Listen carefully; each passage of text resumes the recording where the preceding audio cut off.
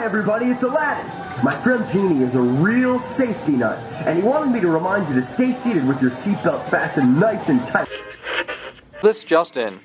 A Jungle Cruise skipper reports spotting the lost safari near the African veldt. As you board the monorail, watch your step, lower your head, and please slide all the way across the seat to the far window. So do everything you can. You owe a lot to your old man. Eastern Airlines Flight 72, your Fiesta flight to Mexico and the ancient pyramids, now departing at Gate 19. WDW Radio, your information station. Hello, my friend, and welcome to the WDW Radio Show, your Walt Disney World information station. I am your host, Lou Mangello, and this is show number 627. And together, this and each week, we'll celebrate the magic of the Disney parks, movies, and more as I take you from the parks to the screens and everything in between here on the podcast, my weekly live video on Facebook every Wednesday night, community, books, audio tours, blog, and more. Please be sure to subscribe to the podcast and find everything else at www.radio.com. We'll continue our journey through the Music of World Showcase this week as we make our way around the promenade and virtually visit each pavilion. We'll also deep dive into the parades, including Tapestry of Nations, as well as background loops and all of the nighttime fireworks spectaculars over the years, of course, including Illuminations. We'll share personal favorites, nostalgia in the parks, as well as what's to come in the future, including Harmonious and the introduction of Disney music into EPCOT. Of course, I want to hear from you, and I'll let you know how and where you can share your thoughts about the Music of World Showcase. I'll then have the answer to our last Walt Disney World Trivia Question of the Week, and I'll pose a new challenge for your chance to win an all-new Disney Prize package. Then stay tuned to the end of the show for more information, updates, our Marvel Day at Sea cruise, your voicemails, and more. So sit back, relax, and enjoy this week's episode of the WDW Radio Show.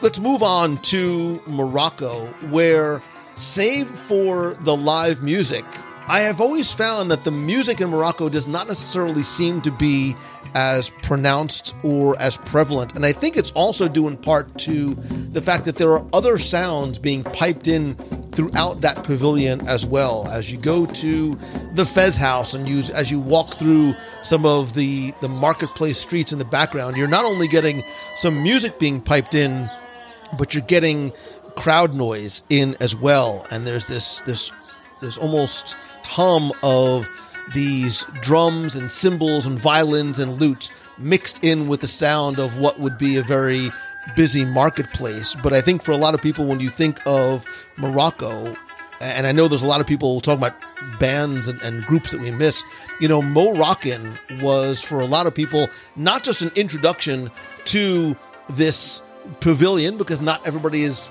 daring enough to try Moroccan food or and go to restaurant Marrakesh. So there's no attraction, so a lot of times people would walk by, but people would often stop. And Moroccan was this wonderful blend of traditional instruments and music set to more modern rock style. And they were in the pavilion from, I think, like 1999 or 2000 to around 2015. And there's been a few others, and forgive my pronunciation. Benet Hurriyat was there until the parks closed in March of 2020. There was another group called Rybab Fusion, and then there's also Musique Aramenko, which is another live musical group as well. And as somebody who has never been there, know very little about the culture other than the joy that the Tangerine Cafe brought me on a consistent basis, it was, I think, having a group like Moroccan and a sort of a modern interpretation of classical music from that area, from North Africa, was a great way to introduce people into something that they might not have been aware of otherwise. And you stop for the Moroccan music, you stay for the belly dancing. Because just talk about Moroccan and to not mention the belly dancer would be a sin. Because it was a core element. And the kids would love it. The kids would eat it up, and the little kids would get up and they start dancing out in front. It was such a festive, beautiful environment.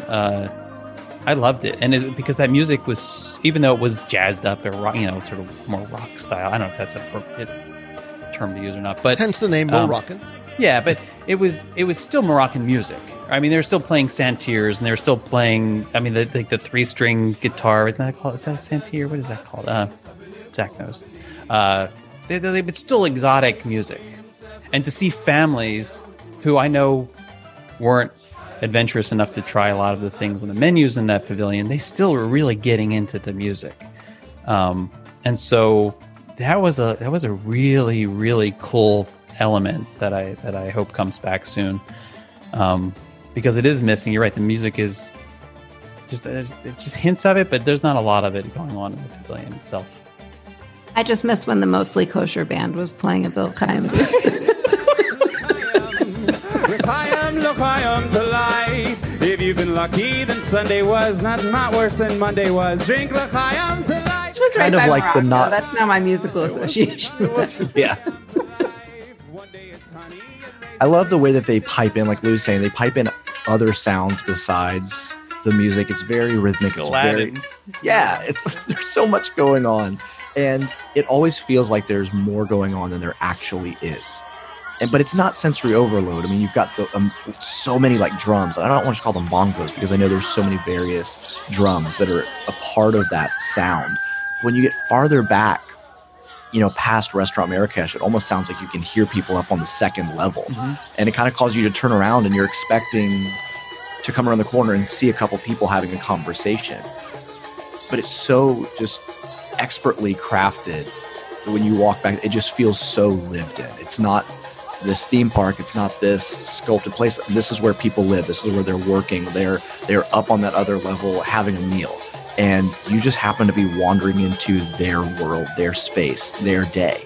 And the music kind of draws you in. It's like this siren song. It just kind of beckons you to go farther back into that space and figure out what's going on back there. You want to be a part of it. And it feels adventurous. I mean, I know that sounds so cheesy, but it's like any sort of adventure movie where they're in this bazaar, this marketplace. You go back and you just feel very much indie in that space. Bad dates. It's a wonderful place that I've recently fallen in love with that pavilion, and so many of those cast members, they are still. The ones that are there are from the Kingdom of Morocco, and they're incredibly friendly people. If you just take the time. Current cast members? Mm-hmm.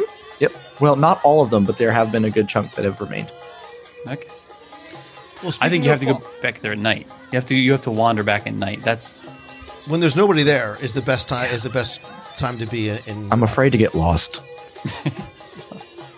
Think about so you mentioned falling in love, Zachariah, and when you talk about falling in love, you need to go to France, where I look at France from a musical perspective, and we almost can break it out into a number of different elements. So there's the French background music, the clearly identifiable French background music with the accordions and the strings and the woodwinds and songs you may or may not necessarily be familiar with.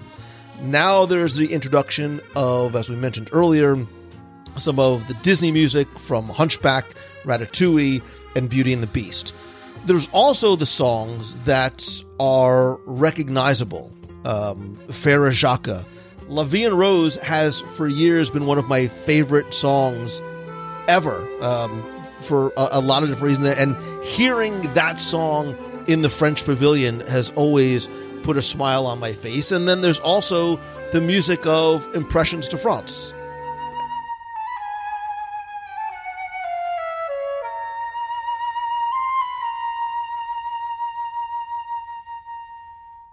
And I'm sure all of you have opinions in terms of the love that I think many of us have for the music that's in there because in this nearly 20-minute long presentation, and it never sort of feels that long. It never feels long because it flows so well.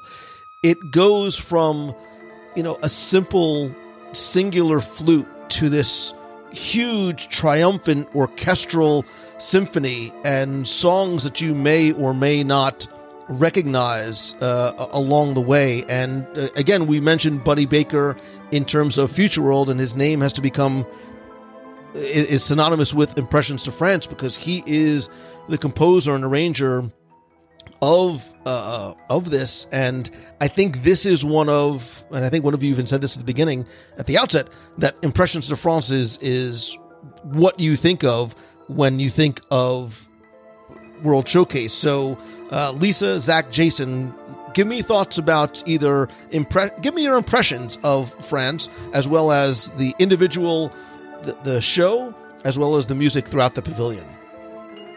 So I went into this sort of hands-off on Impressions to France because I knew that Jason would take the lead on that one. And it is incredibly beautiful. I will say, just very briefly, that La Vie en Rose, there's maybe 3 or 4 songs that sort of sum up EPCOT for me. They're all featured in that International Gateway loop, and throughout World Showcase. La Vie en Rose is without question near the top of that list. It's just one of those songs that I will never not associate with strolling around EPCOT and walking in that International Gateway entrance and over the bridge to whatever I'm going to nosh on or drink in the France Pavilion. But I'll let Jason take the lead for impressions. And I will just quickly say that the Louis Armstrong version of La Vie en Rose is my favorite. Me too. Me too.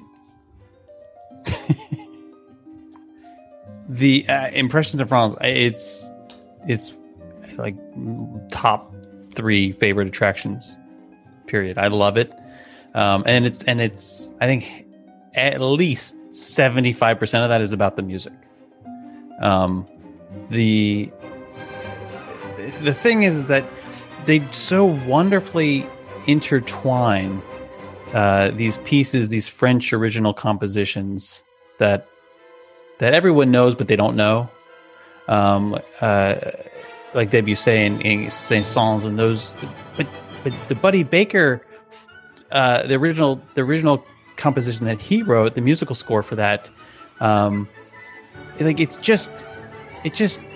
it allows for these just perfect, elegant segues between the scenes, and ties it all together, and you can go from literally from the mountaintop to the shores, you go from being on skis to being with the fishermen in an instant, and it's the music that transitions you so seamlessly.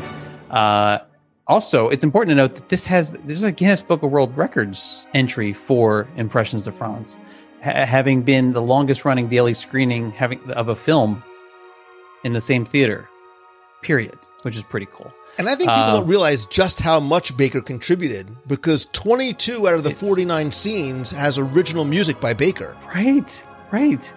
And to be able to pull that off, because even the arrangement of non-original music, where like in the beginning when you start with Claude Debussy's I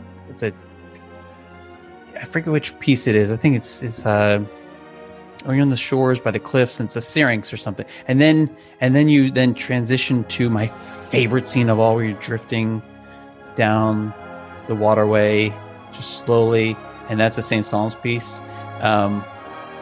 The music, just the transition in those 2 completely different pieces is amazing. You can go to that attraction with your eyes closed and come away with a fantastic experience. And people need to be quiet. If you go to that attraction, it is a religious experience for some people. And it's like Jason will shush you. You got to be quiet. It's like going to a nice jazz club. You got to stop talking. You got to listen. So nice. Lisa, she doesn't talk. She's the perfect person to go with. I think the special thing about so much of this music is that it creates memories that we carry with us back home.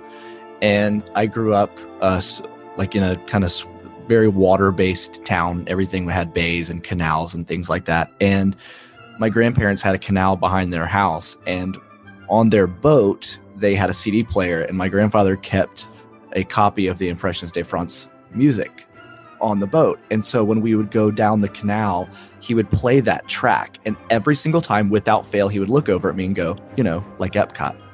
And so that was always this silly special thing that we have. And so it's where the art impressed life, impressed art. And it's this great thing of like, when we were on the boat, it made us think of EPCOT. And when I'm in EPCOT, it makes me think of being on the boat.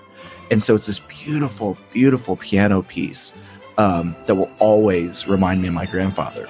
And it's like Jason said, it's so good. It's just a wonderful piece of music. And the finale is by Saint-Saëns is the Symphony Number 3, which is also featured in the movie Babe.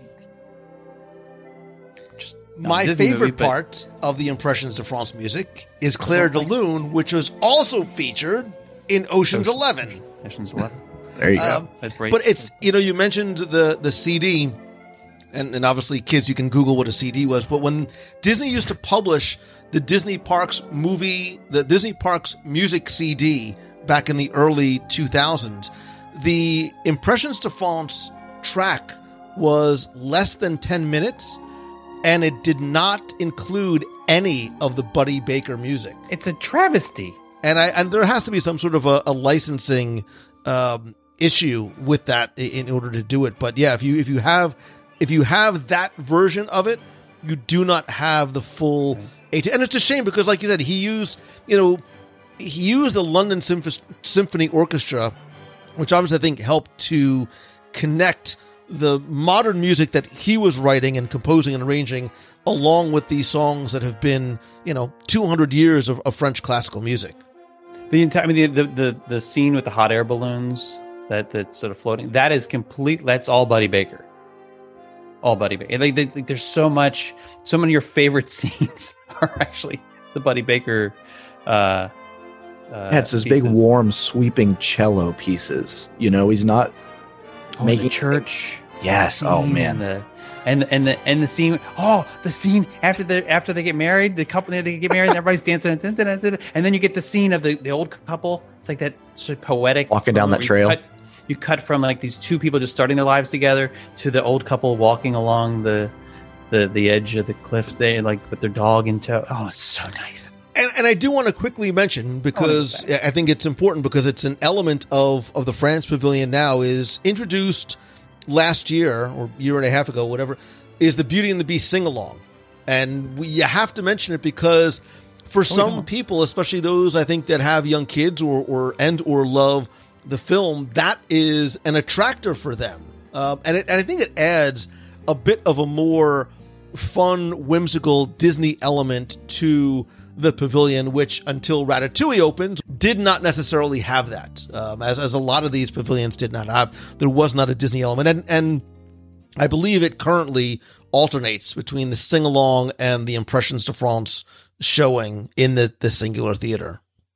All right, let's keep moving on, because there's still a lot that we have to get to. In between, obviously, France and the United Kingdom, we mentioned at the outset the International Gateway Loop, which is not just sort of a mega mix of songs from the different pavilions, but ones that you'll find there that you won't necessarily hear. Is this sort of the single theme that has this international flair. But I do want to move over to United Kingdom, which I think is probably most well known and appreciated, not necessarily for the background music, but for the variety of live music that they've had over the years. They've had do you remember the bagpipe players back in the early 80s? There was a trio of bagpipe players that they were both, it was like a musical comedy act that was out in the town square. And then there was the Paul McKenna band, the British Revolution, which unfortunately is no longer there. But my favorite part from a personal perspective, there's also Quick Step. There was also another group called Quick Step.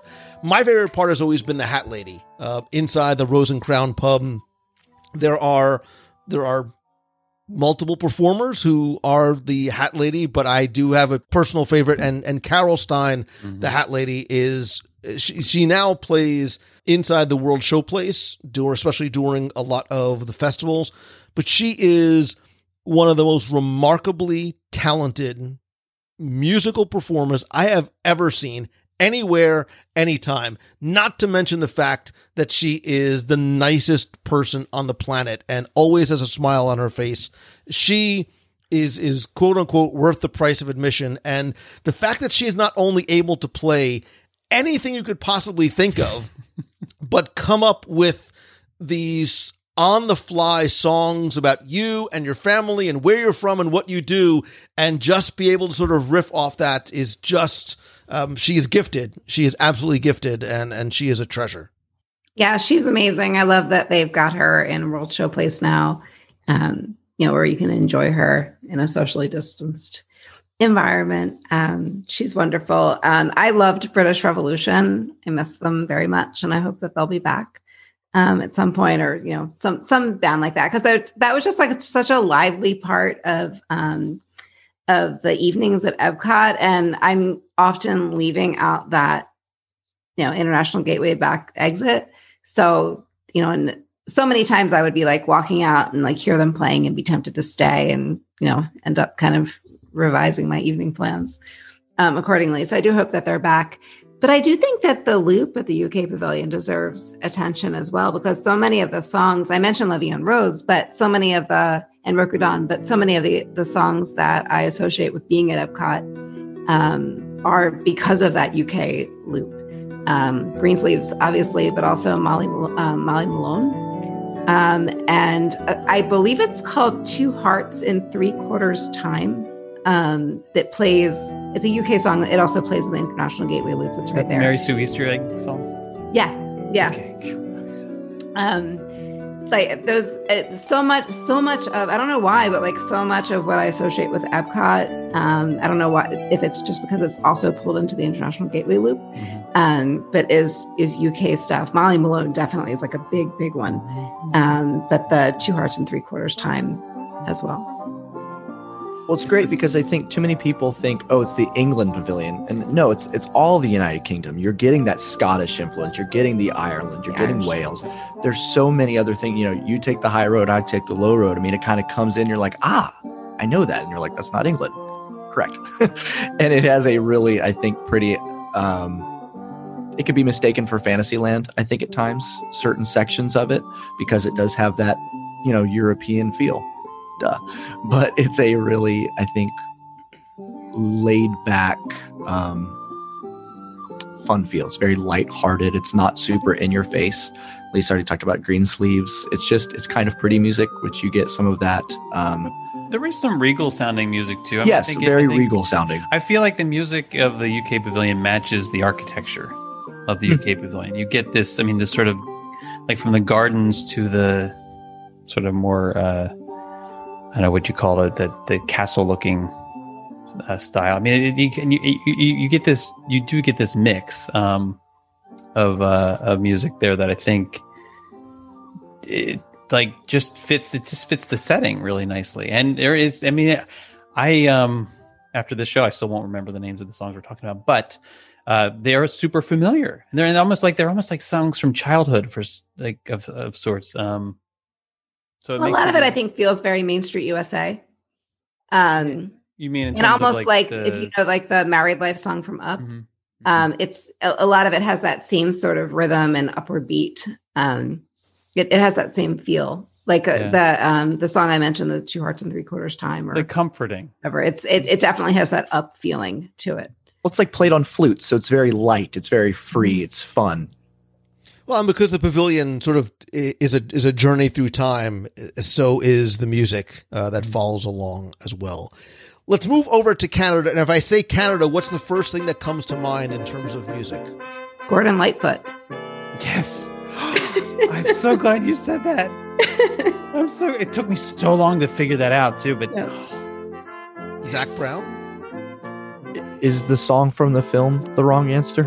No, there isn't a wrong answer. Right? There is a wrong answer, because I was curious, is it, oh, Canada, is it Canada a lifetime journey? Is it Off Kilter? I think for a lot of people, Off Kilter is the first thing they think of because they were such a fixture for so many years. I mean, they were there for almost 2 decades before they left in 2014, and they were a huge fan favorite.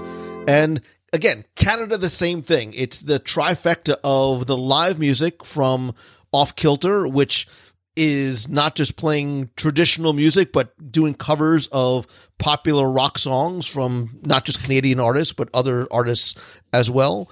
They were replaced by the somewhat short-lived Lumberjack show there. There's also the background music, right? The Wreck of the Edmund Fitzgerald, Gordon Lightfoot, and If You Could Read My Mind, and Early Morning Rain. Some of these songs are like, oh, yes, I know it, I recognize that. And then there's also the music from the Attraction, too, which I think is beautiful.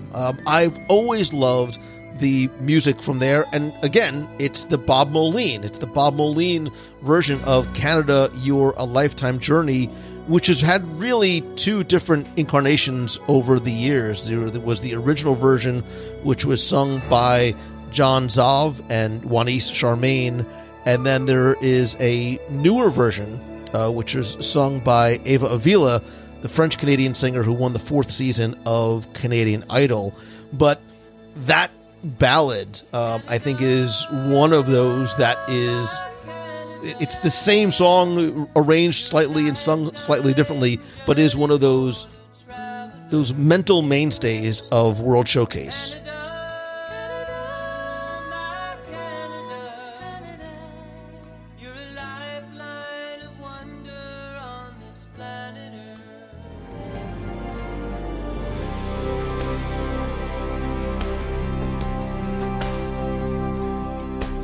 Canada.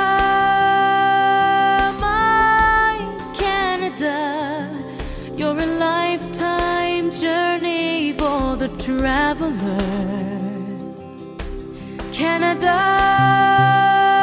my Canada, you're a lifeline of wonder on this planet Earth. It feels so original EPCOT. I'm talking about the ambient music, the background music there. When you're standing in the garden and listening to. I mean, the cover of The Wreck of the Edmund Fitzgerald, like that, you listen, you're like, I know this song, but I don't really know this song. And it feels so early 80s. And I feel like the rest of the music there, including what is that, Jean Dupé, like the French Canadian folk music that's also intertwined. It's still played in a way that sounds like it's original, and maybe it is original to like EPCOT. It's got that just nostalgic retro feel to me, and I adore it. I think the area music is so classic EPCOT, like you're saying. It's one of those things that you, whichever direction you're coming from into that pavilion, you hear, and it kind of takes you into that time and space of early EPCOT. It just feels like kind of like when you're walking up to the land pavilion, you know, you're just like, this is EPCOT, and it hasn't changed. It's a consistent thing. It's beautiful music. I really, really. Exactly. Oh my gosh! It's like, I just want to lay down here and just relax. Just go hang out, and like we'll build a little hammock out by that little cabin they have. You know, that little. Yeah, they frown upon. Just so you know, they frown upon that. I'm not saying I know that from personal experience, but for those of you wondering, Jason is available for parties to come and hum the music of the EPCOT pavilions. So you can find him at his website. Hum with the magic.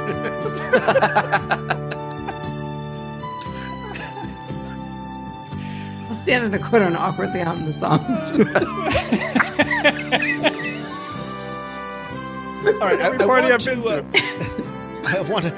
want to very quickly and awkwardly transition from Jason humming in the corner to I want to quickly mention the live music. You know, if we're going to talk about the music of World Showcase, I think we need to talk about the live music of World Showcase, which might not be something that you think of. And I want to sort of mention this first before I get to specifically the America Gardens Theater. One of the things that I loved was during the recent EPCOT Festival of the Arts, we talked about our love of Voices of Liberty.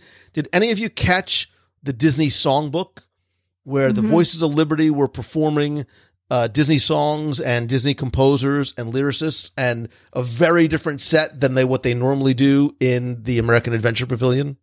Yeah, it was wonderful. But over in the America Gardens Theater, which, as you may or may not remember, originally did not have a cover. It was an open-air theater, like Hello Hot Summers. But Festival of the Arts, Flower and Garden, food and wine festivals, holidays around the world, Guardians of the Galaxy, Awesome Mix Live, lest we forget. And wait, did any of you ever see, and I'm not kidding, this was a thing, Michael Flatley's Lord of the Dance?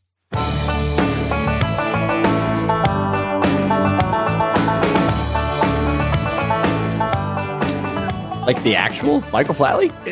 Michael Flatley wasn't there, but okay. Yeah. So in 1999, I think it only performed for one season. But part of the reason why I wanted to mention the America Gardens Theater is obviously right now in pandemic, they're able to utilize that for groups like Mariachi Cobre to come and perform for a much larger audience. But during some of the different concert series, these are always super popular. These are always things that I enjoy. And I love being able to go to EPCOT at a different day and a different festival and get Journey, Air Supply, Tony Orlando, Wang Chung, Dennis DeYoung, Sister Hazel, Starship, Richard Marx, Marshall Tucker Band, Awesome Mix Live.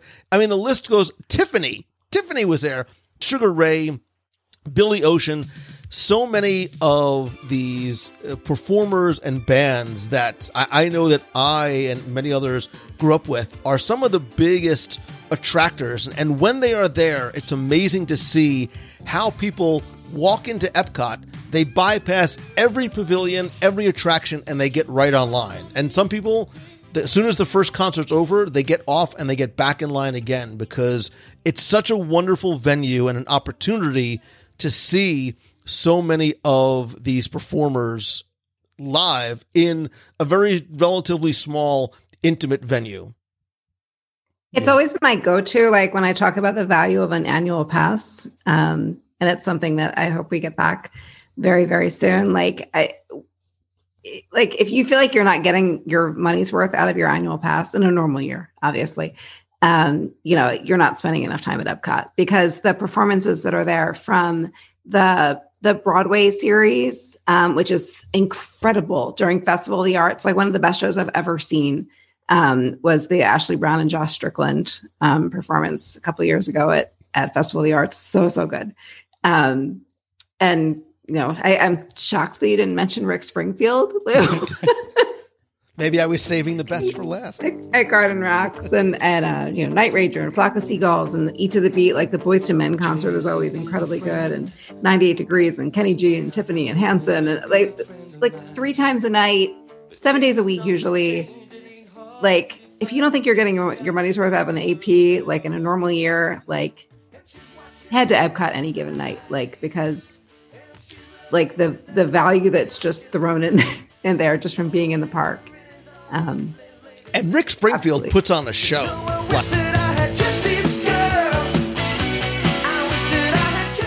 Yeah, he does. That man puts. All right, trivia question: what beloved for Lou Mangello late 1970s television series was Rick Springfield a regular on for like the first few episodes before he mysteriously disappeared? Was it Partridge Family? Battlestar Galactica. He was not on Battlestar Galactica. He was on Battlestar Galactica. I kid you. Yes, he was. You're confusing him with What's His Face. No, I know What's His Face, and he's no What's His Face. Rick Springfield was on Battlestar Galactica. Wow. Really? Full circle. I think he puts on a show, and I think that Boyz II Men put. Boyz II Men puts on a great show. Boyz II Men puts on a great show. Mm-hmm. I love when you go during the Festival of the Arts and they have the guys from Disney on Broadway. It's, not everybody has the opportunity to go see a Broadway show. And when you get to see not only that level of talent, and not only just doing their show, and most likely not their show, they're doing such a medley of the different songs. It's so raw. It's fantastic. These are powerhouse dynamo voices, and of course they're mic'd up, but you just look at it and go, man, these guys are really, really good. And that alone, like Lisa said, is if you have an AP, like that is worth the trip to EPCOT. And there have been times where I'm like, I want to go check this out. And that would all I would have done that day and feel so satisfied with that experience. I highly recommend it. And Lou, forgive me if I'm jumping ahead and we're not finished. Well, we can always go back to the others, but while we're talking about American Gardens Theater performances during festivals, I don't think we can, Candlelight Processional. Yeah. We got to go there. It's,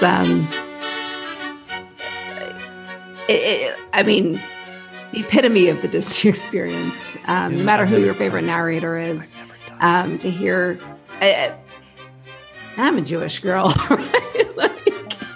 Never done it. But I think that's the beauty of Candlelight. It's just, I'm very equal opportunity as religions go, but to sit there and listen to O Holy Night, blocked by the brass and... I visibly weep. Me too. 100%. That show will break you in the most beautiful way. Yeah. And it's the and the fact that it's the cast members. I was watching YouTube videos of it because it's a little close to home for all of us, I'm sure, right now because we didn't get it this past season. And I know we all missed it, but I was watching a YouTube video of it earlier today when I was preparing for this, and just watching like the cast members walking with their candles. And I know like what an honor it is, like for the cast members who get chosen to be a part of that show, come in, and it's just such a beautiful, beautiful experience. Like to listen to the Christmas story, and whoever your favorite narrator is, like they're all so talented, and they all have their own spin on how they choose to do the show. And like as it kind of builds up, and toward the end, when like the brass instruments are kind of flocking you on the wings, and it's just such a powerful.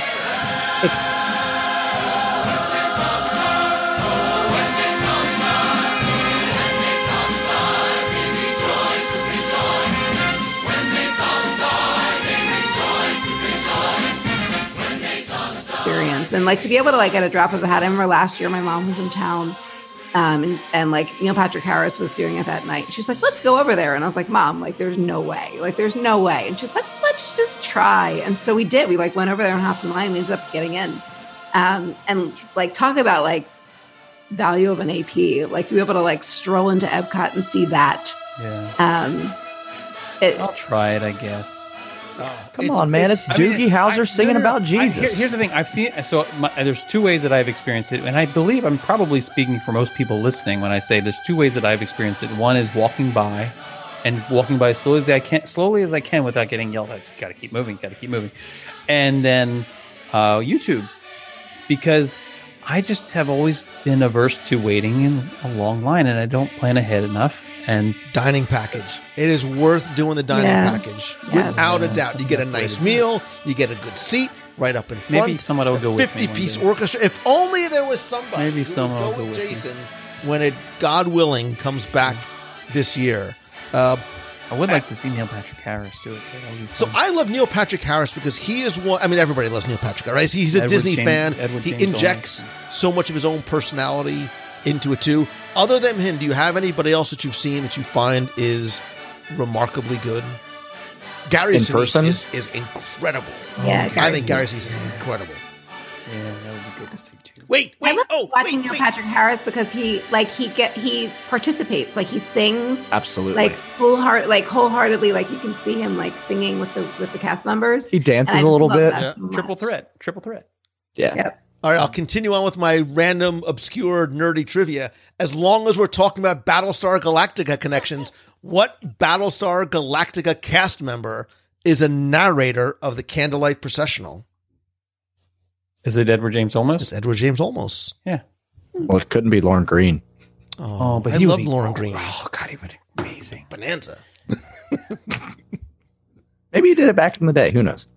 Maybe so. Maybe so. So before I don't. Are we finished with the performance thing? I believe we I feel are. there's one piece of music, and I know we got to get to the crescendo here, but I know that there's one piece of music that I think we have to mention, even though some of us might not want to, because for those who maybe whose first Disney experience is happening right now during this weird time, the cavalcade music of Epcot's World Showcase, but like that is a real thing, and it's maybe too much of a real thing sometimes, but it is frequently happening. You get different music, you get the Mickey and Minnie cavalcade music, you have the princess music, you have the what's the other one? There's three different ones, right? There's the princess, there's the Mickey and Minnie, and then there's another one I can't remember. I know there's three. Anyway, there's different. You have, and I don't feel like they're not. I mean, there's the princess one is princessy. Oh, there's the Frozen one. How can we forget the Frozen one? And the Frozen one clearly has the Frozen music, but I don't feel like the other two have music that's specific to an IP. At least that's not recognizable to me.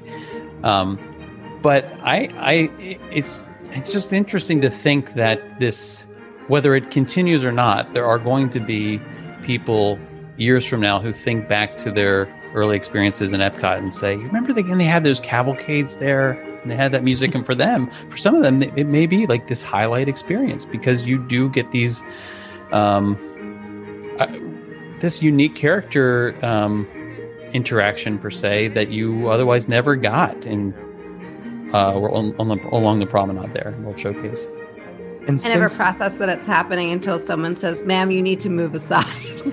Oh, the music doesn't cue. I'm like, oh, that's the music. Okay.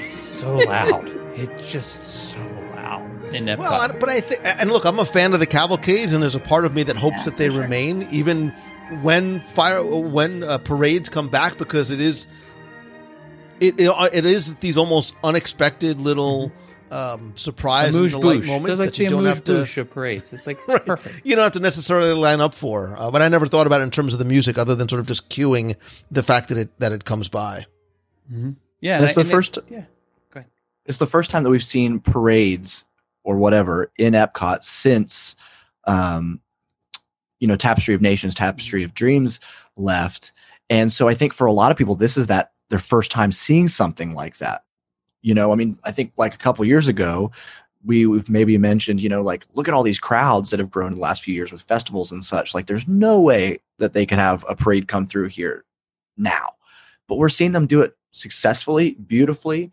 Like they you run said, over Jason, Lisa's toes every once in a while. But yeah, they got to push her back. Mm-hmm. But the music just comes out of nowhere. Sometimes it hits you in the face and, hey, it's coming. And then it goes and you're still hearing it. It's a very, very wonderful. Right. Only in Epcot. It's joyful and triumphant. And it's letting you know that something's happening. Yeah. I love the cavalcades too. And I think that the experience is one that's worth keeping. In Epcot, I would wish they would just turn it down just a little bit.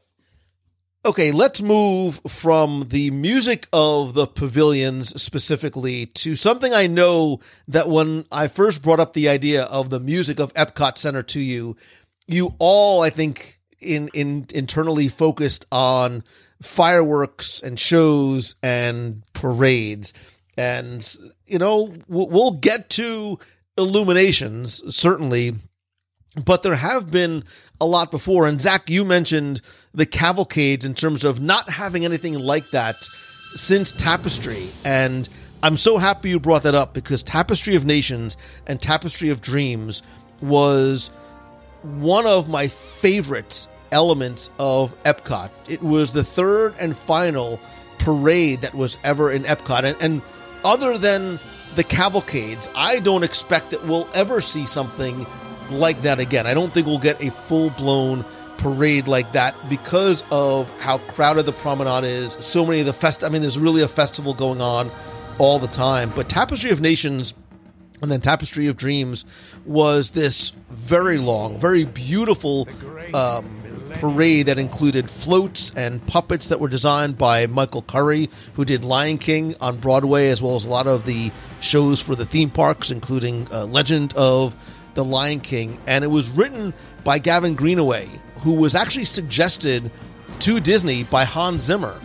Hans Zimmer couldn't or wouldn't do it, and he suggested Gavin Greenaway to create this beautiful musical parade that was very interactive, and going into the details of the parade almost could be, and maybe it should be, a separate discussion and conversation, but because of how unique it was, how interactive it was, and that it was one that stopped and started and very much involved guests, including and especially children, in terms of interacting with the Sage of Time, etc. But one of the things that was interesting about the music of this, which has always been and continues to be one of my favorite loops ever of all the Disney loops, and this is one that, quote unquote, existed on my iPod when you used to have to download music. It was recorded at Abbey Road, which, as you know, is where the Beatles recorded their songs, and the lyrics are actually, I think if you've heard the song, and if you're like me, you've put the windows down in your car and you try to sort of make up what you think the lyrics are, but they're completely made up.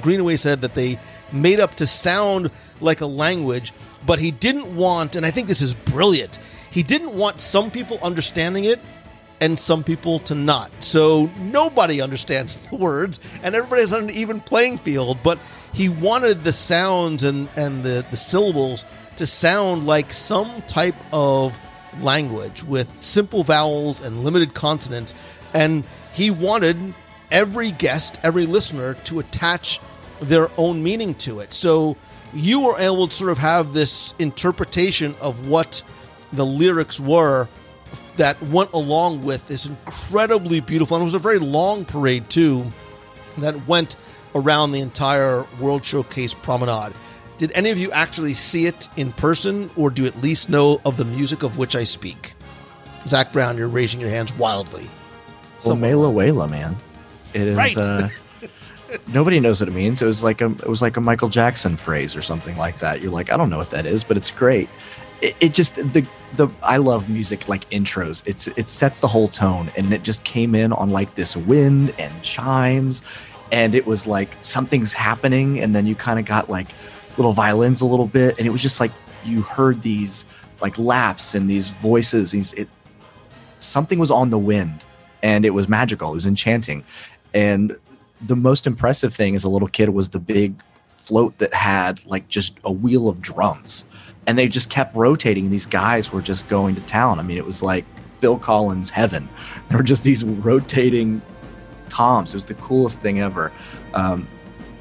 It was very tribal in its tone. It just felt like the family was gathering, like there was this celebration happening, and we were all getting to be a part of it. And it was great because it wasn't the end of the day. It was this really cool segue into those evening hours. It was a really, really cool You're like 4 years old? I was 7. So yeah, but still, it left a very large impression. Because this is like the dark ages for me in terms of my Disney parks experience. Because from when we went on our honeymoon in '96 until we went back, like when Michelle was pregnant with Alex in 2001, like I didn't take a trip to Disney during that period of time, and so there's so much cool stuff like this that I missed out on. So I'm jealous. I'm a little jealous. Obviously I know the music really well, and I've seen videos of it, but I really missed seeing the parade. At least, did you see it in person? Yeah, I did. It was beautiful, and you could hear it at the end of Illuminations. So let's talk. Well, about yeah, that. no, I mean the music. She's not saying anything just so we shut up and move on to Illuminations already. She's like, have you heard of this show? It's called Illuma. I think it's kind of a big deal. Yeah, Tapestry was Tapestry beautiful. was stunning. A version of it was played during halftime of the 2000 Super Bowl, the Ram Titan Super Bowl, and Disney has put on some remarkable halftime shows. I think this was one of them, and this was one of the ones that as a kid in Epcot, this definitely left an impression on me because of how close it was, how much I loved the music, how interactive it was, and unfortunately, the costumes, because of the heat and the humidity, the costumes just started to deteriorate over time, and then they had to make changes to the parade, which eventually closed in 2003. But like you said, the music continues to live on, and if you watch the parade and sort of get the message of unity and harmony, it very much was in alignment with World Showcase as well. We'll move on to nighttime shows, but slow down just a second, because before we make our way to Illuminations, I do want to quickly touch on the ones that preceded it, including, and I don't know if any of you have seen Le Carnaval des Lumières, which debuted in not on opening day, but later in October 1982. This had rear projection screens on barges on World Showcase Lagoon, so Harmonious is not the first to use barges there. Unfortunately, you could only see it in a couple of places. Like if you weren't actually facing the screen, you didn't really get the entire effect of the show. And then there was a New World Fantasy also that had rear projection barges like Carnival, and then Laserphonic Fantasy, which absolutely sounds like it belonged in 1984 because that's when it debuted, until Illuminations 1988. And just from a musical perspective, I will say Laserphonic Fantasy, again, which very much sounds like, pink and blue neons of the 80s, had that very heavy synthesizer music, including this 80s synthetic version of the 1812 Overture,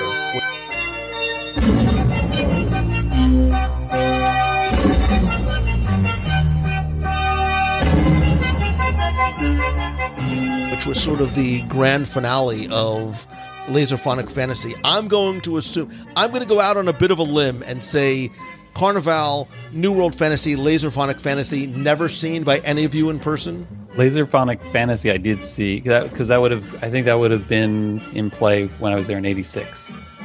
Yes, it ran till 88. Yep. Yeah, so that would have been, it's not like I have a memory of it like I do Main Street Electrical Parade or anything like that, but I remember the pastel colors and the geometric shapes of things, and that was all very mid-late 80s. So what you might remember, because it was the first one to use the projection of lasers onto a water screen. So that was the first time Disney ever utilized. And then that they kind kept of those technology. elements. They kept a lot of those elements too. Yeah. Right. It very much was like what we had with Illuminations, which was a nice transition to it. Okay, Lisa, you can start smiling, all of you, because Illuminations debuts. We're not going to jump right into Illuminations, though, right? We're going right into Illuminations because it used a lot of elements and arrangements for both Laserphonic Fantasy as well as New World Fantasy, that instead of using, your Moog synthesizer, they instead re-recorded them using full orchestration, using a lot of the original orchestration that was created by the composer. And new music was also created by Bruce Healy and Don Dorsey. And actually, if you go back to WDW Radio show number 15, back in 2007, I have an interview with Don Dorsey who talks about the creation of the music and the story of how the Earth was created and the different, if you've ever remember Illuminations and the story that was told in terms of the chaos and the order and the meaning and how the music followed along that progression and the use of the water effects and lasers and obviously fireworks, and then having that second act that included music inspired by the future world themes of land, sea, energy, space, communication, and motion.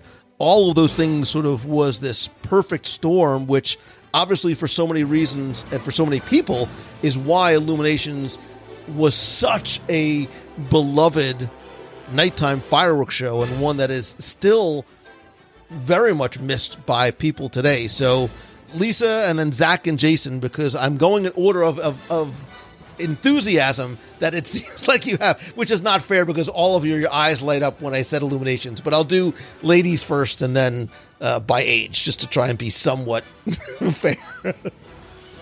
I don't even know where to start. Like, if you don't start where you're supposed to start, I'm going to lose my mind. You got a minute and a half. It's hard for me to listen to the soundtrack now. Is it like an ex-boy? It's like an ex-boyfriend. It is like, and I'll say, like, when I didn't live here, like, and I would like, sometimes I would play the Illumination soundtrack to like feel closer to here. And then there were sometimes that like my heart couldn't even take it because it's like, it's just so big and beautiful. And like, and I remember like listening, like when we were all there together watching the show the last night and just watching it and like standing there and thinking like, I'm never going to see this again. Like, I didn't even know how to like process it.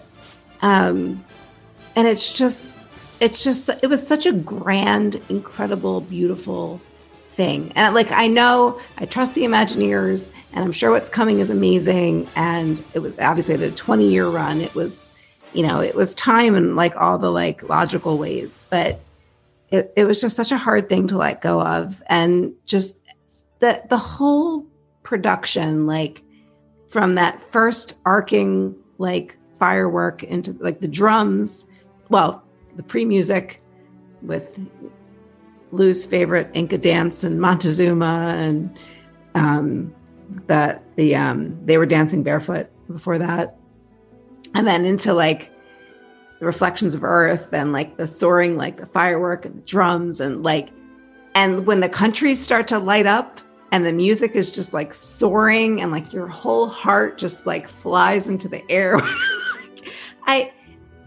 Lou, when you do this, I hope you're layering the music over my voice right now. You have to. It was just the most like overwhelmingly beautiful thing. I miss it so much. And there was a half hour. I mean, the pre-show music was a half hour. Like that was not just like a little, 5-10 minute thing. It was and the pre-show loop was as good as the Illuminations loop.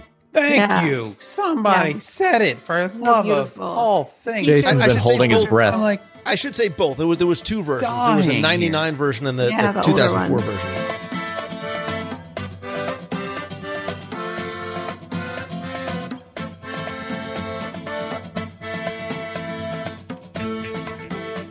The older one, yeah. But like the pre-music was so beautiful, and like the timing of the lighting of the torches and the extinguishing of the torches at the end of Tapestry of Nations, and like leaving, like I miss leaving EPCOT to Promise and Tapestry. Like it just doesn't feel right, like walking out with those songs playing. I know they could still do it too. Like, I guys, know what they do you could think? still do it, and I hope cue that it up. Just cue it up. You mean you guys don't walk out with it playing in your headphones? I'm gonna No, start. it's playing in Is my it just head. me? But no, it's just, it was 20 years, so, but it was just so beautiful, and the dulcet tones of Jim Cummings telling us to, Do it, read it. I have it. I have the script right here in front of me. Good evening on behalf of Walt Disney World, the place where dreams come true. Wow, you sound just like Jim Cummings. The place where dreams come true. We welcome all of you to EPCOT and World Showcase. We're gathered here tonight around the fire, as people of all lands have gathered for thousands and thousands of years before us to share the light and to share a story. An amazing story, as old as time itself, but still being written. And though each of us has our own individual stories to tell, a true adventure emerges when we bring them all together as one. We hope you enjoy our story tonight, Reflections of Earth. But you can hear it, right? You say those, and everybody, I know you, listener, is hearing his voice in your mind's ear and your mind's eye. You can see those torches. You can see how it darkens before it illuminates again, and the lighting of each of the pavilions, and those series of impactful moments throughout as it the crescendo continues to build and then, fall and then rise over and over again. And just like the lighting of the countries, like from that first, like, that firework that comes like overhead. So good. How's it go again? It sounded like a dying scooter. No, you're right. Okay. See, I was so afraid you'd lose waxing poetic about the illuminations until giving us all this wonderful detail and blah, blah, blah. And then Lisa started talking. I was like, it's like going to the wave and skipping bacon and eggs and bow and stuff. Like, well, you guys have to talk about the appetizer. You have to talk about the pre-show music, because it is, I think, Illuminations without the pre-show music is not Illuminations. I mean, you can't. When it begins with the what's it called? Our Life, I think it's called Our Life, and the flames light up, and you know if you've been to Epcot just a couple of times, you get it's like your internal clock. It's like your biological clock or something like sets itself to the beginning of Illuminations. Like you know that it's going to start in 30 minutes, and you know how much time you have to find your seat. You know how much time you have to get a drink and a snack, and like based on which song is playing. Am I right? Like okay, this song's playing. So and then when Dancing Barefoot plays, that's it, right? That's like, okay, it's about to happen. And it starts to get faster and faster as it goes along. It gets frantic. Oh, it's great. And you're just like, I just want to dance barefoot, but I can't because people call the authorities. But it's so much. I love the pre-show music. I know it's crazy to say it, but I love the pre-show music as much as I love Illuminations. There's the whole experience. It needed it. And then, you guys have already talked really beautifully about Illuminations itself, but my favorite is when you can tell those for whom this show was new, it was their first time, because there's that moment when everyone thinks that's the finale, right? And you're like, oh no, they don't know. It's just getting good. They don't know. Even though that moment that is my favorite moment, the one that brings tears to my eyes. But still, like they're like, oh, they're applauding. It's great. It's wonderful. And then it keeps going. You're like, oh, I love it. I love it.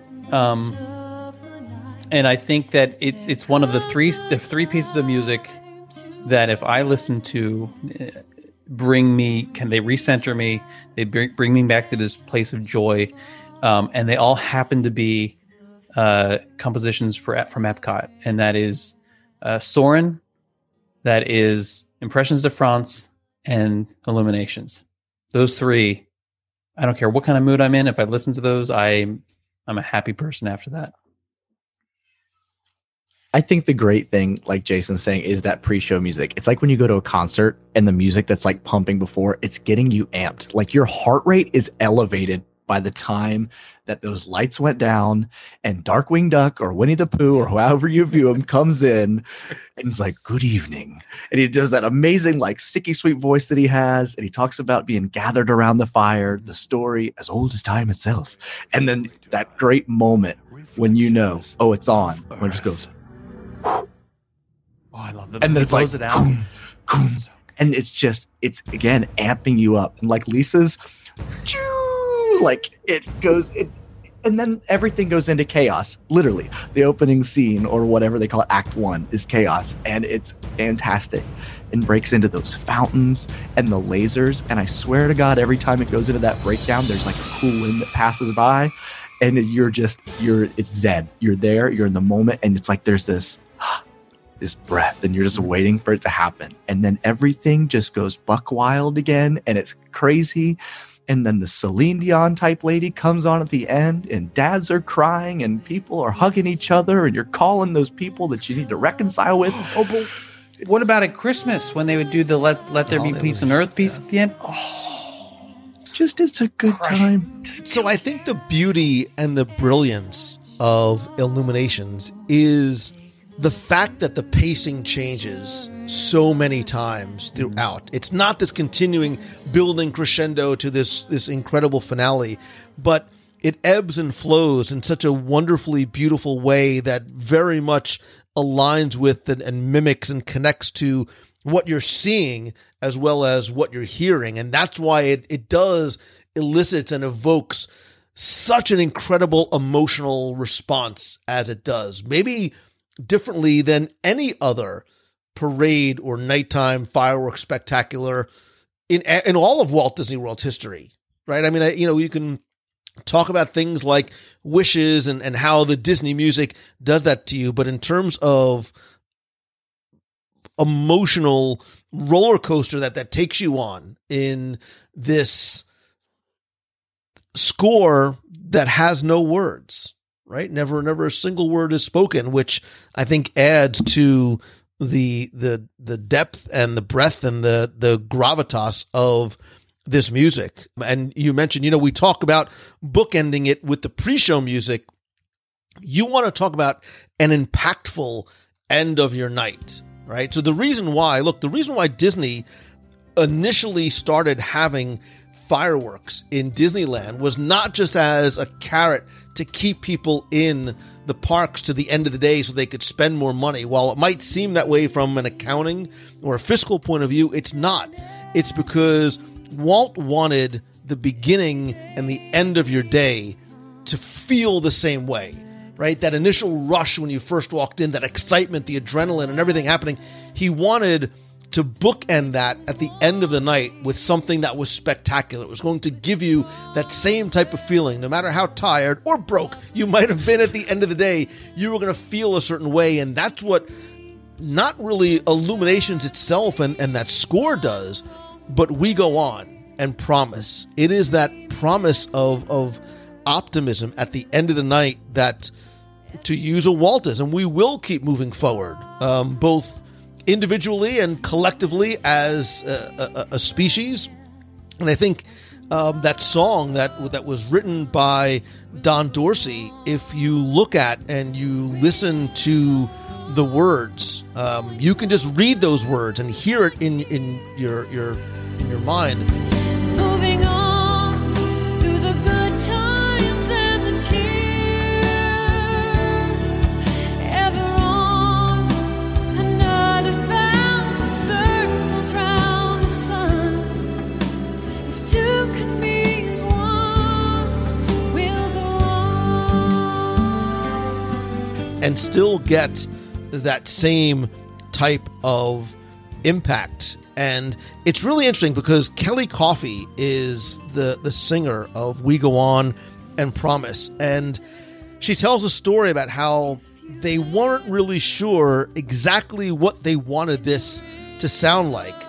So a vocal contractor reached out to her. She went in and she was doing demo recordings and saying to herself, like, she couldn't believe how beautiful the song was.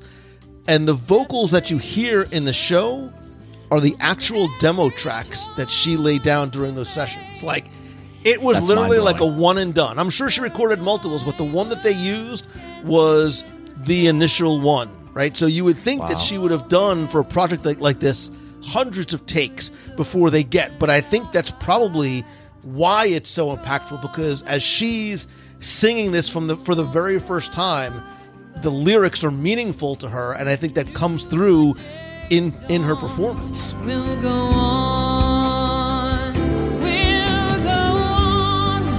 growing closer.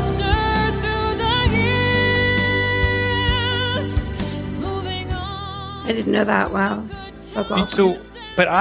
So wait, I got to go back here. Because for me, the We Go On element is very much still Illumination's show, right? Like, I mean, I know there's people who separate that out. I know the Disney soundtrack even separates it out, I think. But for me, it's always been, it is the climactic finish to Illuminations. I've always just felt that it was all sort of one part of. I know it's a different song, but it's like it's all still part of Illuminations to me. We Go On, but you still, you feel We Go On is sort of the. I feel like the finale of it, but Promise is sort of the. Promise is leaving Epcot. Promise is like the tag that's going out. Yeah. I mean, We Go On is like the torches lighting and the globe. But then there's still the pyrotechnics after that, like the craziness. Well, because you have this wonderful blend of elements of We Go On and Tapestry, which makes it such a unique piece. Yeah.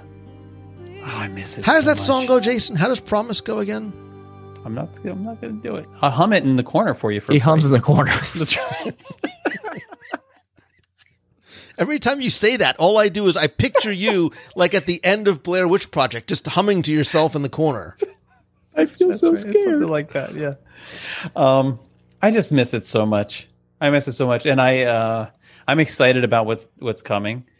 I think that's what right. So it's a perfect transition because Promise talks about the promise of opportunity, and there was a lot of very sad people. We did WDW Radio. We did a dessert party on it was the final night or the night before the final night of Illuminations, and there was not a dry eye there, and it had nothing to do with the deliciousness of the desserts. It was about what that meant for people. And right now we have, and I was actually very excited for the announcement of Epcot Forever, this transitional, I think, gift to Epcot fans, because it was meant to be this medley of Epcot music mixed in with the voices of children quoting different attractions.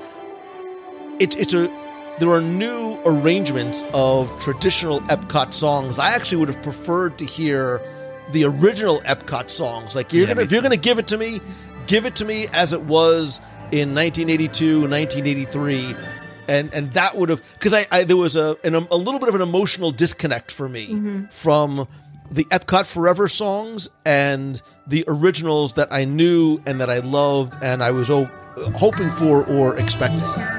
We call it Epcot.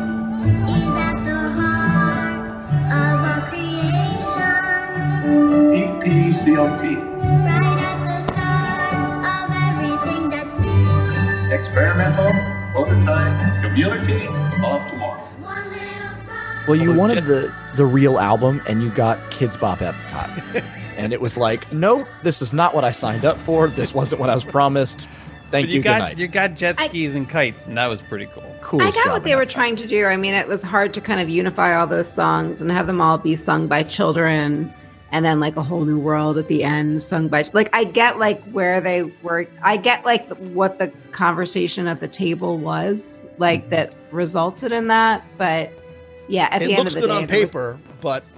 Yeah, it made total sense on paper. Yeah. Like, oh, how are we going to unify these songs? Oh, let's have children singing them all. And then A Whole New World at the end because we're looking at something new and it's World Showcase, and it all made sense on paper. But yeah, I mean, there was definitely an emotional disconnect. I mean, it was cool to see kind of some of the new tech that they were playing with, and definitely like it was one of those moments where I think we all knew going in and seeing it like that they kind of got their fan base and they were trying to service their fan base, like the hardcore Illuminations fans who were hurting the most at the end of that show. Like that's who I think they were trying to service with this show that kind of paid tribute to Epcot's history. It didn't resonate with me as much as I had hoped that it would. But that being said, like they knew it was going to be extremely temporary. So I don't think not as temporary as they something thought. that we were going to be like clinging to a year later and like hoping it would never go away. So yeah, I mean, if there was going to be a year without shows, if that was the show I had to give up, then yeah, you know. And I do I do think I think it's going to be great. I think that Harmonious is going to be great, and I know you don't want to go back to the front of the park. There's a lot of pressure on Harmonious. I know, but I'm like just the arrangement that I've heard recently at the front of the park, the new entrance arrangement that I'm in love with now. There's only a couple in there that I'm not thrilled with, but I love it. And what they've done to leave a legacy, Tyler, the sort of like the colorizing it and how the flags, what the flags look like now, I'm starting to feel it again. I'm starting to feel it again, and it's giving me hope. It's giving me hope and I need hope. I mean, because the way it looks right now is not great, but I believe that the music, I think this Harmonious music is going to be great. And I think that is obviously very much intentional. Like Future World proper is this winding pathway of walls and construction and half torn down and half built up attractions. And look, every time I go, I tell people it's hard. You know, when you're undergoing a massive transformation, things have to be torn down and things have to be built up, and it's not pretty. You know, building a house is not necessarily a pretty thing to see when it's going up, but you have to have faith in what the final outcome is going to be. And I think what the entrance plaza of Future World and EPCOT is right now is that promise of what is coming. And you're almost able to forget about those walls for a minute, because when you do see those crystal pylons and you hear that music and you see those new nighttime lights and even the Leave a Legacy walls coming back and having those rainbow colors, it's beautiful again. And when that's finished, I think it's going to be spectacular. And look, I know that there are some people, present company, who don't necessarily love the new structures for Harmonious, but I think this is going to look. I'm a wait and see kind of guy. Like I don't judge based on what I see now. I judge based on what it's going to look like, and the promise that they have made to us from a visual perspective in terms of these choreographed moving fountains and the lights and the lasers and the pyrotechnics. From a music perspective, I'm curious of what this, and I'm quoting, this dreamscape of music and imagery from Disney animated films, reimagined by diverse cultural musicians and artists from around the world. This transformative experience where we can discover how Disney music has the power to inspire and unite us all. It feels Illuminations-y-ish. I just made that word up. Can you tell? With the introduction of, as we've started to see just from a pavilion perspective, Disney it's a more Disney-fication of the park and a more Disney-fication of what this is going to be. I am incredibly curious as to not only what this is going to look like, but what this is going to sound like. And when I said that there's a lot of pressure on Harmonious, it is. It's to follow, you don't want to be the date that follows Illuminations that is so incredibly beloved by so many people for such a long period of time.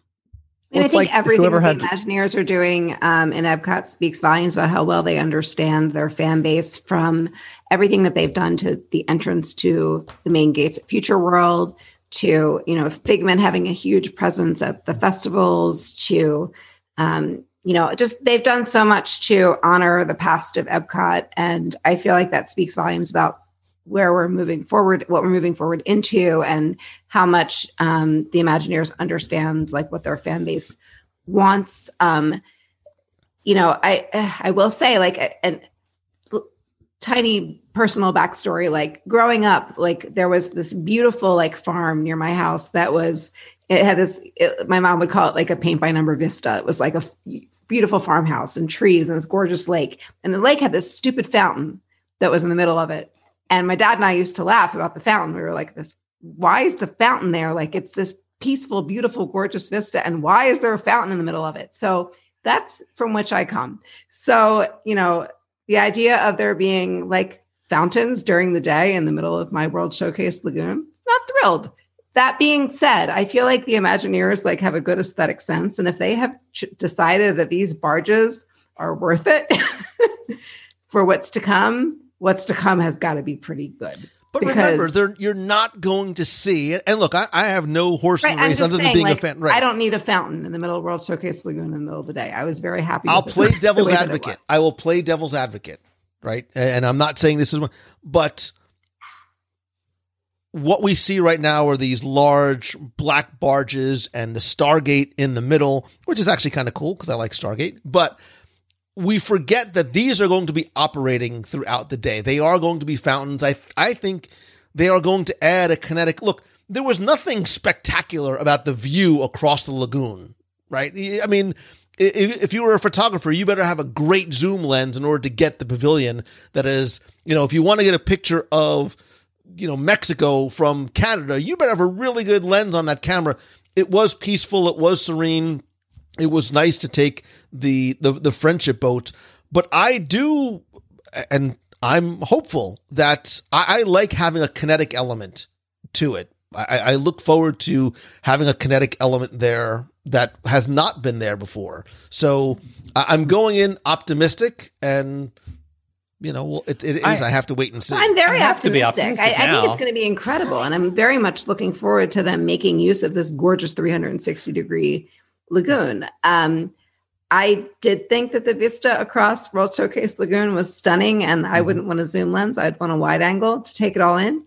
I thought it was wonderful, and I'm going to miss it very much. That being said, for me, seeing those barges, I'm not thinking, oh my gosh, the daytime fountains are going to be so amazing. I'm thinking if the Imagineers think this is worth it, what's coming has got to be amazing. Yeah. Because if they have chosen to put these 5 barges in the middle of World Showcase Lagoon and they think it's worth blocking that vista, then this nighttime show has got to be something insanely spectacular. And I'm looking forward to the daytime show, maybe. It's amazing. And the daytime show. I mean, that's what I'm also hoping is that the fountains, and I'm with you in terms of wanting the unobstructed view, but to have what we have, I think that if it means having the fountains going during the day, I think there's probably something cool to be done with that too. And I hope that there's something that also adds that like pluses that World Showcase Lagoon experience now. Yeah, I'd love to see them like playing with the music, the way that Fountain of Nations used to like kind of play with the music. I'd love to see them doing something like that. There's a lot. Which is what I think is going to happen. And just here, quick. So do you know that originally designs and plans for the Earth globe for Illuminations was supposed to be like much bigger? Like it was supposed to be huge.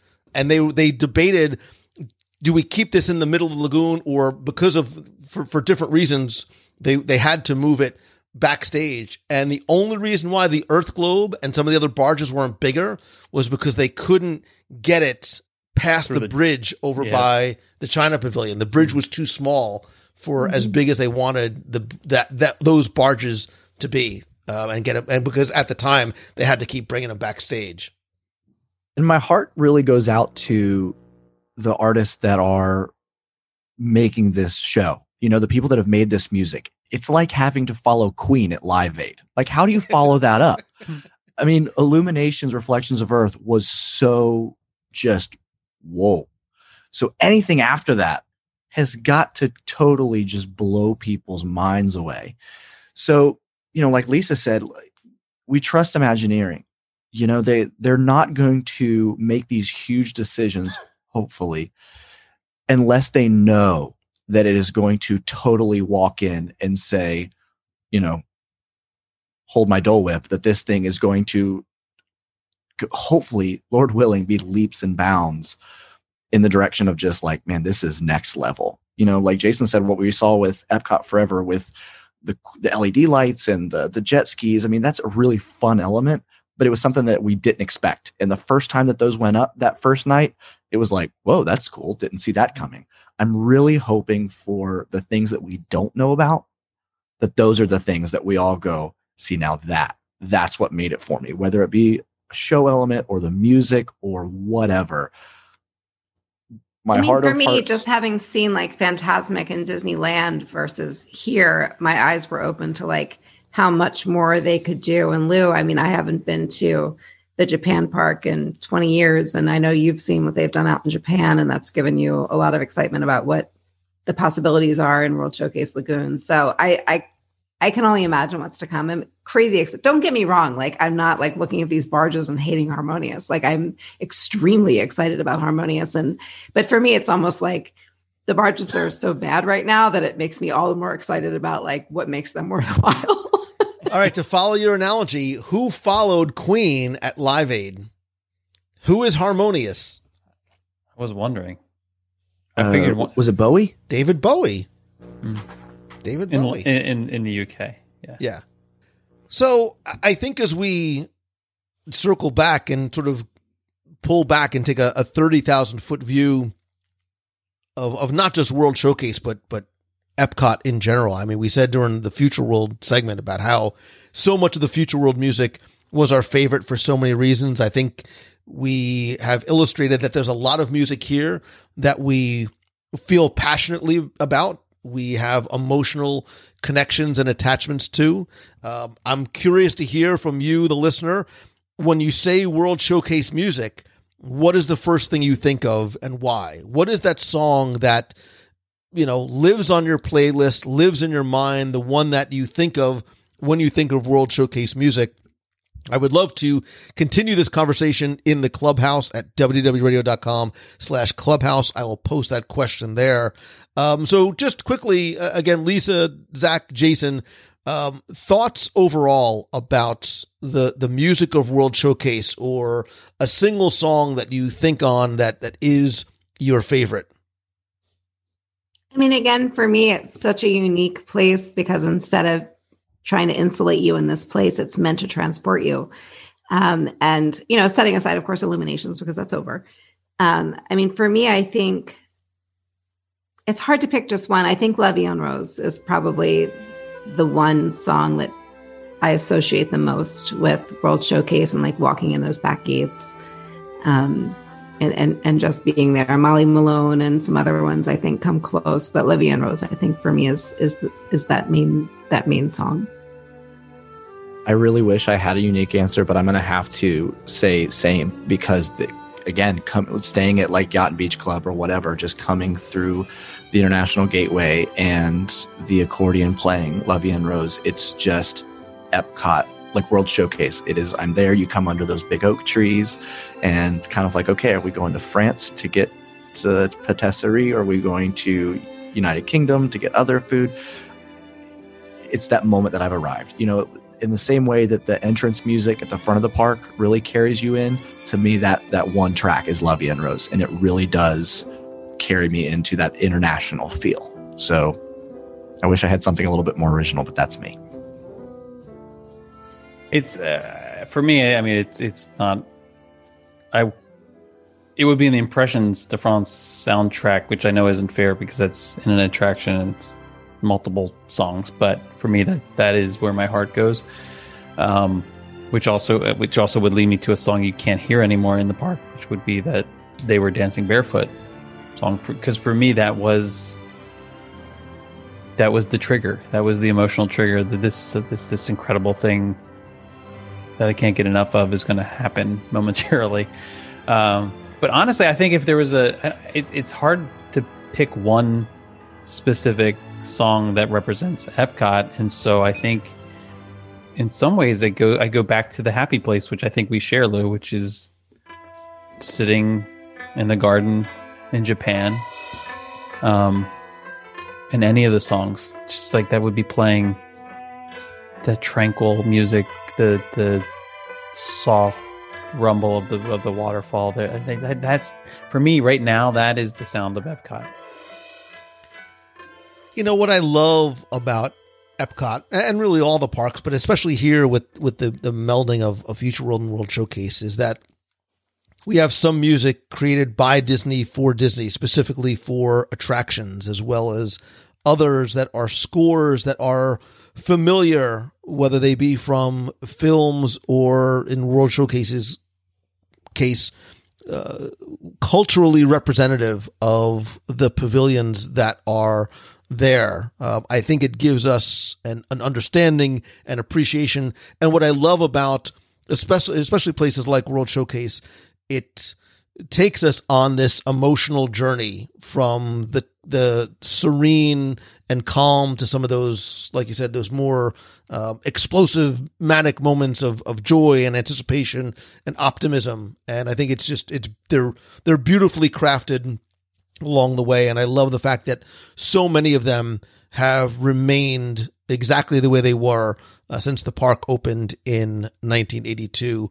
But like I said, I want to hear from you, your thoughts on World Showcase, your favorite music, what comes to mind first. And after you're done sharing that in the clubhouse, please go and visit all the great stuff that Lisa, Zach, and Jason are doing. Ladies and then gentlemen, tell people where they can find you and why. You can find me over on my blog at thecastlerun.com and on Instagram at thecastlerunner, and those iterations on other social media platforms. I also have Core Memory Candles, which is my scent company that I've created. You can find that on the shop tab at thecastlerun.com or also at the corememorycandles.com. You can find me over on Facebook or Instagram under the Zach Brown Show. I've got a podcast. You can check that out on Spotify and iTunes. Everybody has a story to tell. We all have passions and differences, similarities, and we share those on the show and make the world a little smaller and a lot more friendly. So check it out. And when I'm not eating and trying to invite Lou to eat something in Disney World, I am creating videos celebrating quiet moments of joy in Walt Disney World.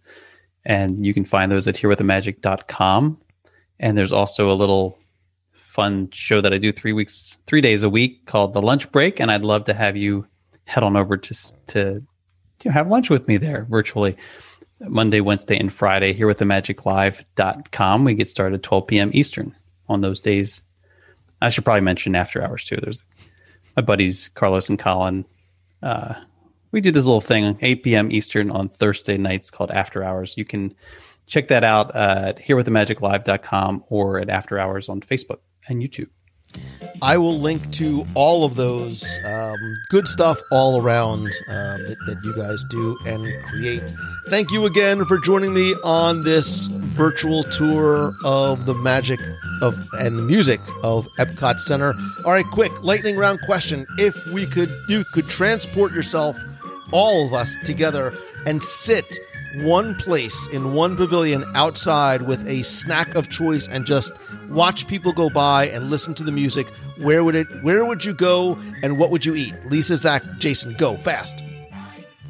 We would have the full kitchen booth at Hanami at Japan, and we would take it up to Katsura Grill and relax at the koi pond and listen to some music. Ditto. Something from France to get a pastry or a sandwich, and then to sit on one of those benches by the fountain. So you kind of get the Skyliner on one side, and we got the fountain and the pretty music. That's my spot. Oh, Zach's going to be all alone. Zach, do me a favor. Bring us a couple of pastries over to Japan, because that's where the rest of us are. I'll meet you there. Those grand menus, slushies too. Like World Showcase on the face of the whole wide world. Side by side, all nations are alive to welcome you and make you feel at home.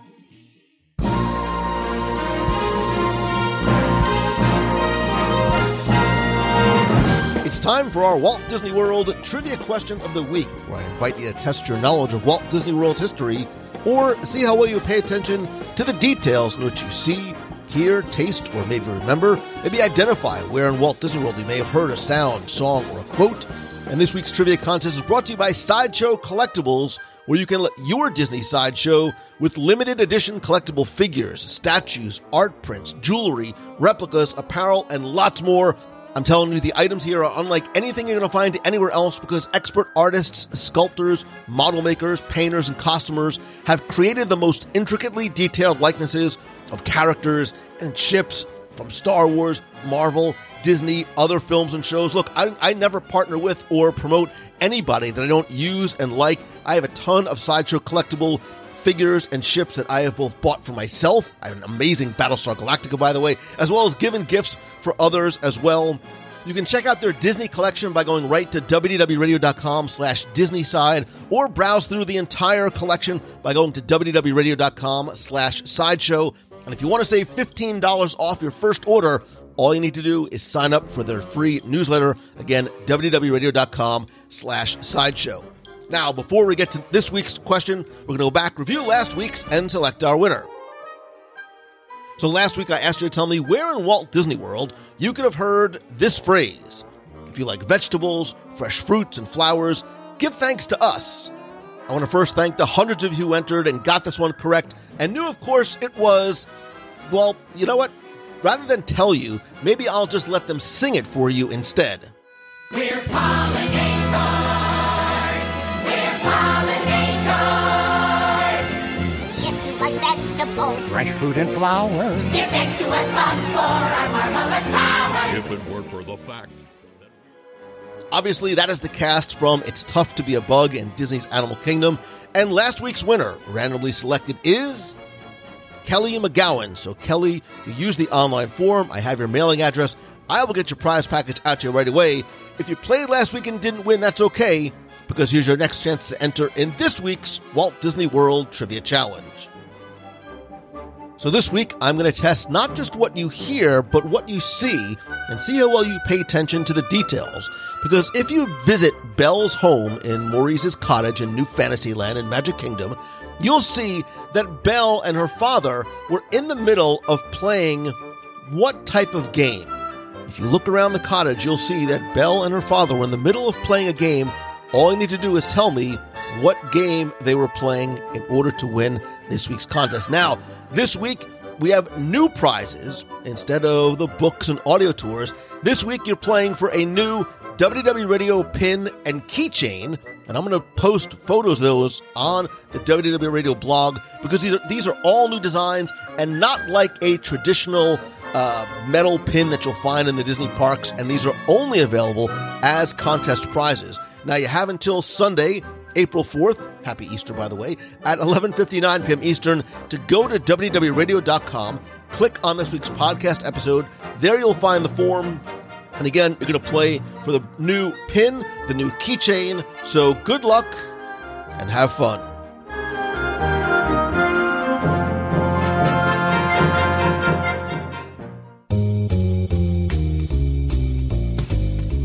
That's going to do it for this week's show. Thank you so much for spending and sharing your time with me this week. Don't forget to tell me what your favorite World Showcase music is from the pavilions we discussed this week, as well as the fireworks, the parades, your thoughts on Harmonious. You can come and discuss this week's show and anything in the Disney, Marvel, and Star Wars universe by being part of the community and conversation and being part of the WDW Radio Clubhouse at wdwradio.com/clubhouse. That is our private group on Facebook. You can also connect with me on social. I am at Lou Mangello on Twitter, Instagram, Facebook, and LinkedIn. Don't forget to visit the WDW Radio page on Facebook and check out the WDW Radio blog at wdwradio.com. You can call the voicemail at 407-900-9391 with a question, a comment about this week's show, or just a hello from the parks. And email me, lou@wdwradio.com, if you have a question you'd like me to answer on the show. Also, don't forget to join me this and every Wednesday night at 7:30 p.m. Eastern for wdwradiolive.com. It is our weekly live broadcast and conversation on Facebook, where I'll share not just conversation about this week's show, but my top 5 live, where you could be part of helping to create the list. You can call in. We have our Disney Plus Pick of the Week. We'll be talking again about Falcon and Winter Soldier, theories and discussion there. 20 questions, comments, your questions, calls, and more again every Wednesday, 7:30 p.m. Eastern at wdwradiolive.com.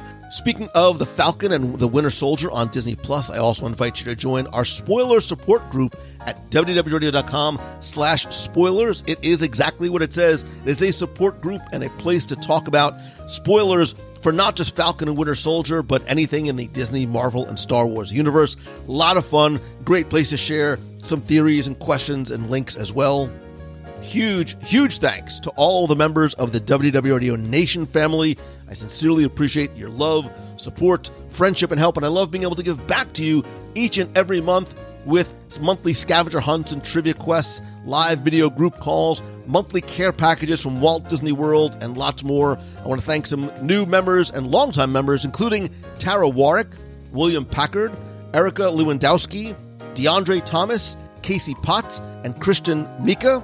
If you are a new member, look for your welcome package in the mail coming soon. If you want to find out more and how you can help the show for as little as $1 a month, and don't forget that a portion of your contribution, which is completely optional, of course, does go to our Dream Team project to benefit the Make-A-Wish Foundation of America. You can visit wdwradio.com/support.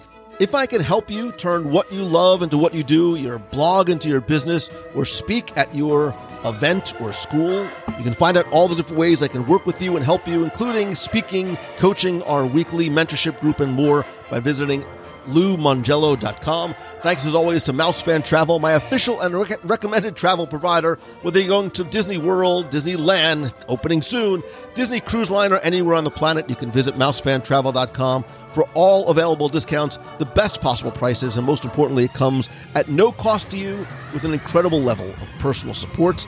Tell them Lou sent you. And speaking of traveling with Mouse Fan Travel, please join me and Mouse Fan Travel and other members of the WDW Radio family on our WDW Radio Marvel Day at Sea group cruise, February 5th through the 10th, 2022. We'll be sailing on the Disney Magic out of Miami, Florida for 5 nights, including Days at Sea, Georgetown Grand Cayman, and of course, Disney's Castaway Cay.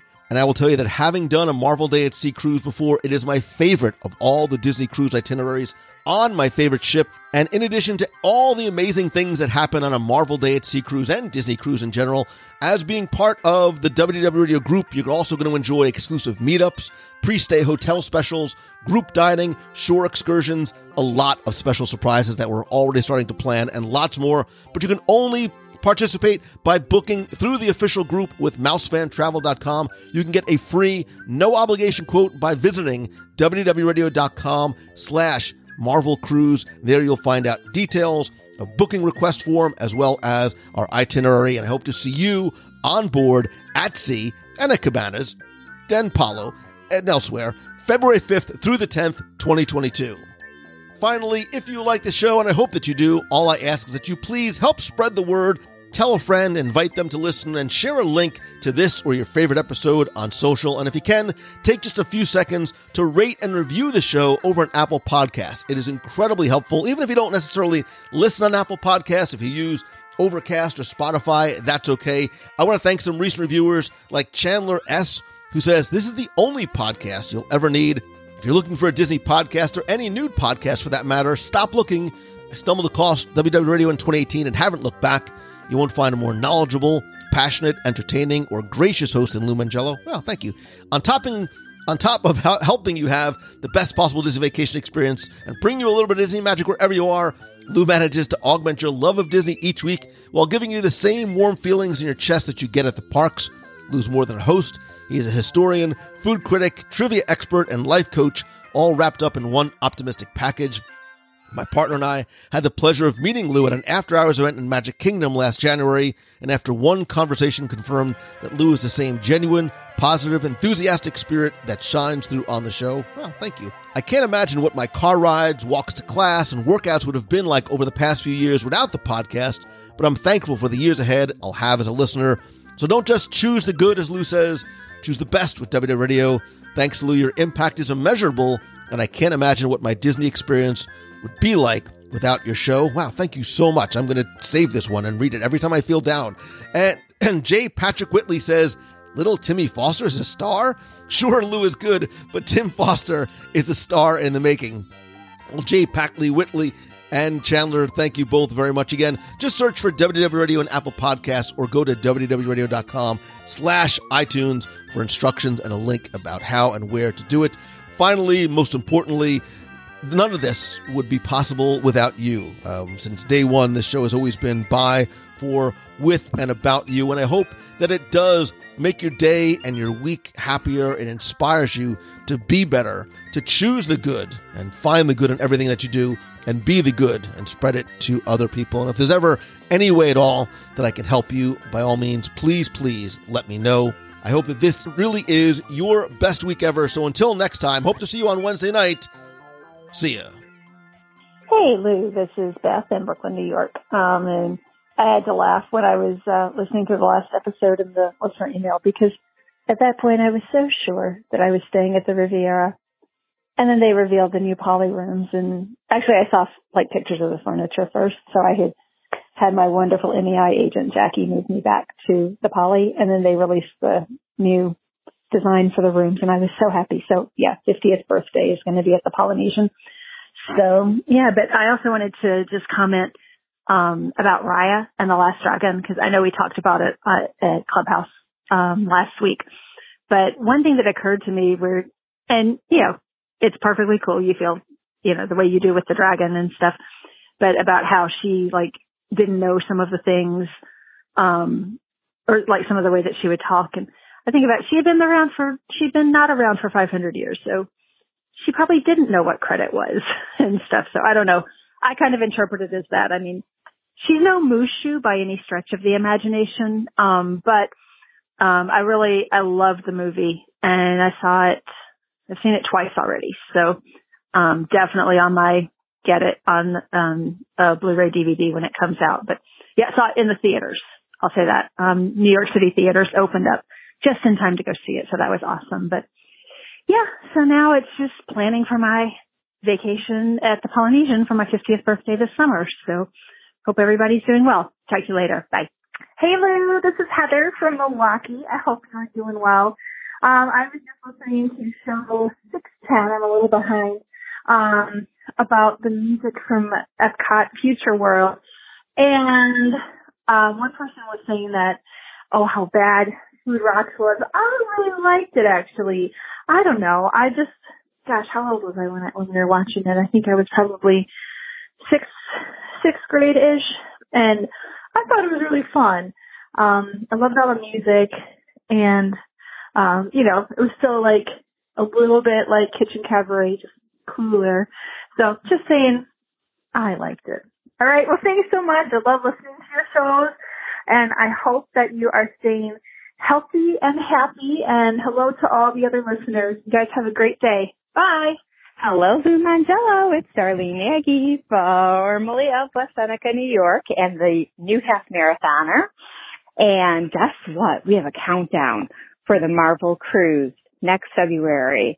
It's about 11 months away, a little less than that now, and I will be sailing on that with everyone that is going. I am so excited. It's going to be an epic time. We're going to have so much fun. I love Marvel, and this is the perfect way because I love cruising on a Disney cruise ship. The magic is perfect. And, of course, my WDW radio family cruisers will be on it. So it's getting to be very, very exciting. Now, just let's fast forward. But I know Lou's got other things up his sleeve, like always, on that whiteboard that we can't see. So you all have a magical day, and I will talk to you real soon. Love, hug, stay positive, and please wear a mask.